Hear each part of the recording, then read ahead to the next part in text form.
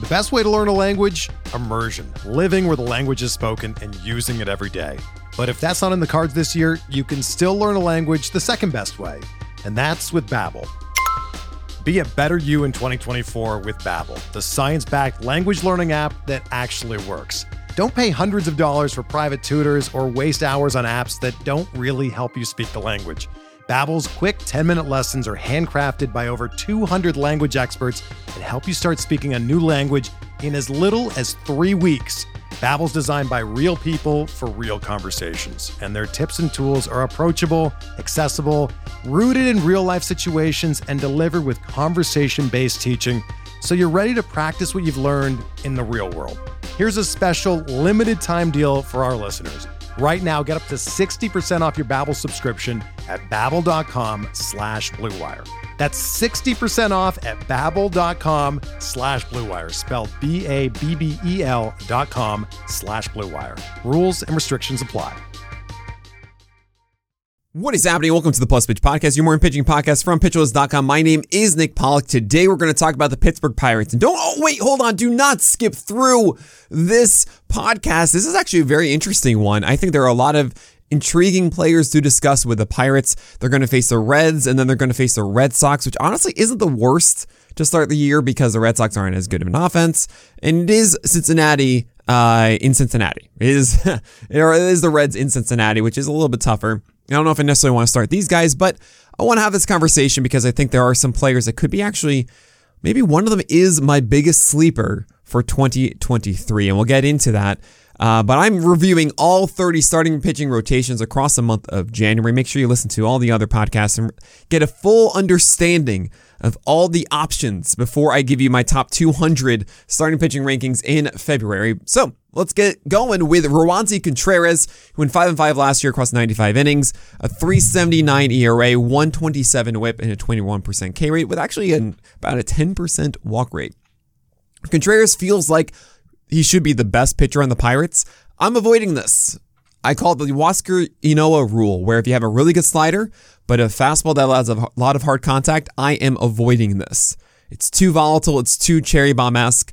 And Contreras' four-seamer last year, I know it was an only 95-inning sample, still 43% hard contact. No.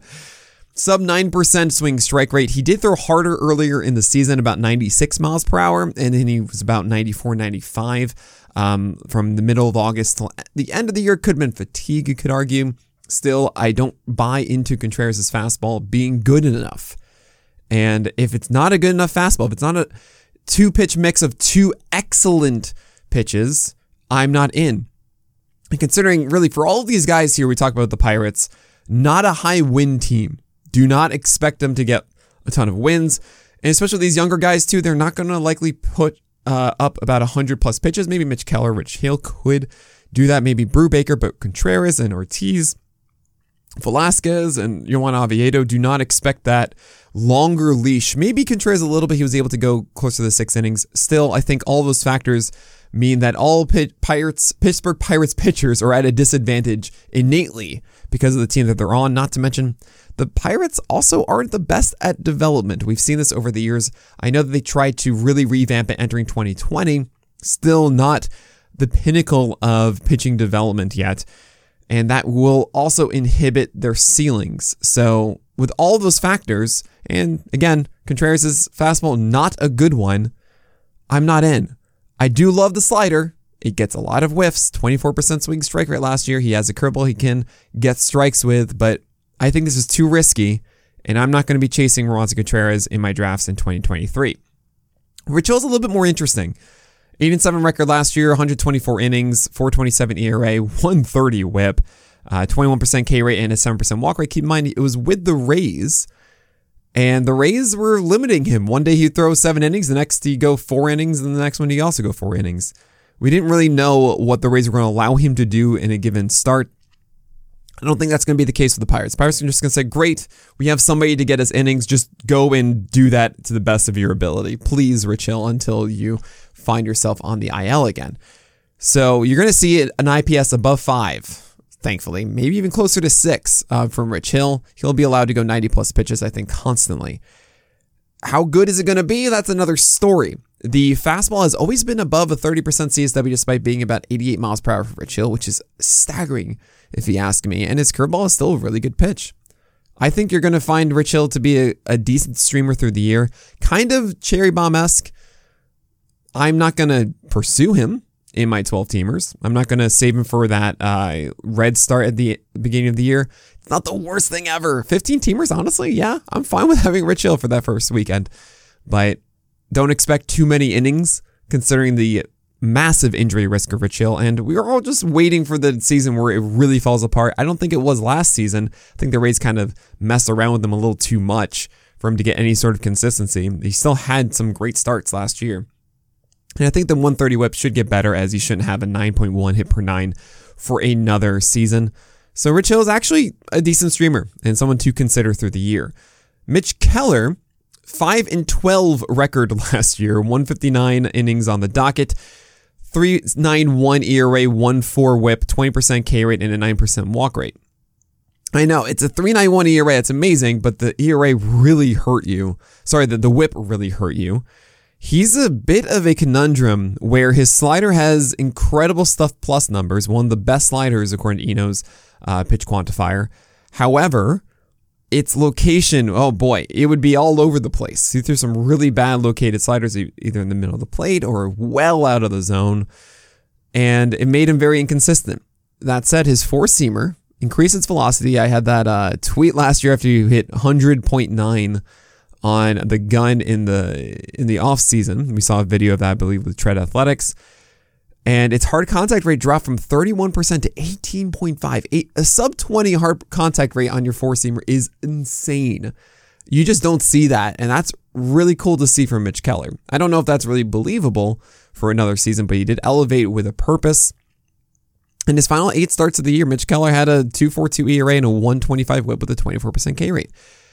Maybe this is somewhat legit. I don't know if I believe the command overall for Mitch Keller to actually buy into a breakout season. The 125 whip is still not great in those 8 starts. But there is Blake Snell blueprint possibilities here with four-seamers up and sliders down. Just stop throwing that dang sinker. It's not a good sinker. Really, just turn into a 2-pitch pitcher with four-seamers up, sliders down. That's what I want from Mitch Keller. I mean, the curveball fine can hang out too, but that's it. That's all I want to see from Mitch Keller. I wonder if we'll see it. I don't think we are, but that would actually be what I need to really lean in on Mitch Keller. There are some other intriguing options, including Coffee Cakes, Luis Ortiz, Juan Oviedo, and Vince Velasquez. And we're going to talk about all of those after this break. So I don't know who the number 4 is for the Pirates. I'm going to assume it's JT Brubaker, who went 3-12 last year. Oh boy. 144 innings in the book, 4.69 ERA, 147 whip, but he had a 23% K rate, 8% walk rate as well. His slider, this is kind of the story with the Pirates. All their guys have really good sliders. 23% swing strike rate last year and a 66% strike rate. Also, the curveball's pretty decent too. The sinker is reliant on called strikes, but it's not Brady Singer levels of called strikes, and it gets hit pretty hard. That's really the problem. I don't think that I can trust JT Brubaker, otherwise known as Coffee Cakes, to have a good enough sinker to make him worthwhile on my 12-teamers. But he is a streaming option, especially with that good slider. And yeah, on a given day, if the sinker doesn't get crushed, he can have a really good start. That's kind of the story of the Pirates pitchers. Same with Contreras. Same with Mitch Keller, I guess, too. I mean, as long as he's throwing enough strikes with the slider. But yeah, that's JT Brubaker. Streaming option. It's a volatile streaming option. 15-teamers, I think I'm just going to be too frustrated. I don't think that he's going to really hit a ceiling of consistency that we want to see because that sinker is just not good enough. Vince Velasquez is likely to get the 5th spot. He started for the Chicago White Sox when they were injury-laden in the beginning of the year. Then he moved to the bullpen. The Pirates signed him. It feels like, yeah, you're just going to get the opportunities while the young guys, Ortiz and Oviedo, are going to be fill-ins through the year once there's rotation spots opening up, which are sure to happen, especially with a team that has Velasquez and Rich Hill inside of it. What do you expect from this? Well, Velasquez has had a 12% plus swing strike rate on his four-seamer through the years. I don't think he has the best command of it, and I don't think he's going to have that around 200 batting average allowed that he had last year. Velasquez's four-seamer has gone down in swing strike rate and in velocity, allowed more hard contact. The slider is not that stellar number 2 pitch, and the curve isn't really much to talk about. So from that angle, I don't think Vince Velasquez really is something to believe in. He hasn't been for a while at this point, and I would not really consider Vince Velasquez for any leagues moving forward. Rare streaming type, essentially. Now, Luis Ortiz or Johan Oviedo. There's a lot of hype surrounding Luis Ortiz. The guy throws like 99 miles per hour, has some ridiculous lateral movement, and they'll say, look, like outside of that last start, he was putting up some fantastic numbers. He had a .2 inning start against the Cardinals, just like walked the entire team. So we want to move past that. Still, I think there's too much to fix with Luis Ortiz. He throws 99 miles per hour, great, but it's lateral. And he did not have a 10% swing strike rate despite that velocity. There were some beautiful looking ones, but I don't think that Ortiz's fastball is actually that good. Meanwhile, the slider gets lots of whiffs, but he really does struggle with command, Luis Ortiz, at this moment. And it's gorgeous to watch him. I mean, he took down the Yankees, he took down the Cubs. It is really fun watching it, and I think it's going to be a headache when he starts. The fastball is volatile. The whole thing is still volatile. And throw that in with the lack of wins, the logjam in the rotation, the likely cap that he's of pitches inside of his starts, probably like 80, 85, not going to be unleashed to 95, 100. And I don't think the fastball is going to miss enough bats. I don't know if it's going to be like a 20% hard contact rate that we saw last year. Like the X average was sub 200, but again, 16 innings is all we saw. This is going to be too much of a headache. There's way too much risk, I think, at the moment for Luis Ortiz. And I think I'm seeing him go in 12-teamers at the moment. He might not even be starting to begin the year. And I know that it's confusing considering how excited I was to watch Luis Ortiz. And he can be so much fun to watch. Don't get me wrong. I will get hyped at seeing beautiful pitches executed. I don't have faith that Ortiz has good enough consistency and command to be a starter you actually want to roster in 12 teamers. It's just too much risk at this moment. And then there's Johan Oviedo. And I actually remember, I think it was 2020, maybe it was 2021, that I saw Johan Oviedo start for the Cardinals. And I remember just saying, like, there is something here. And there still is. I think actually, among all these Pittsburgh Pirates pitchers, Johan Oviedo has the highest chance of actually becoming a super legitimate pitcher. I think his ceiling is the highest, is what I'm trying to say. And the reason for that is he has a slider that has a 70% strike rate last year, good movement on it and all of it. And his fastball, the delivery of it, he has a low VAA. It was under 5. I did a whole thing on the stream about Alex Chamberlain's pitch leaderboard, and you can actually see that he improved his release point and everything to actually get flatter. And I think there's something there to it. He throws 96, 97 with it. And he also has excellent extension on his fastball. The problem, his location of it. He had 32% YM lock on his four-seamer. Essentially, he couldn't make up his mind. Where in the zone does he want his four-seamer to be located? Nothing was 50% plus. If Johan Oviedo next year is throwing over 50% high lock, not even like 60, 70%, which I really want him to be. If he's just above 50%, maybe 55% high lock on his four-seamer, I think you're going to see that 7% swing strike rate on the fastball turn into 10, 11, 12%, if not more. I legitimately believe in this pitch. And then you throw in the fact that he has a really good slider that he gets a ton of strikes with. And there's also a curveball that he mixes in there too. 36% CSW, by the way, on that slider. I am really hyped by this.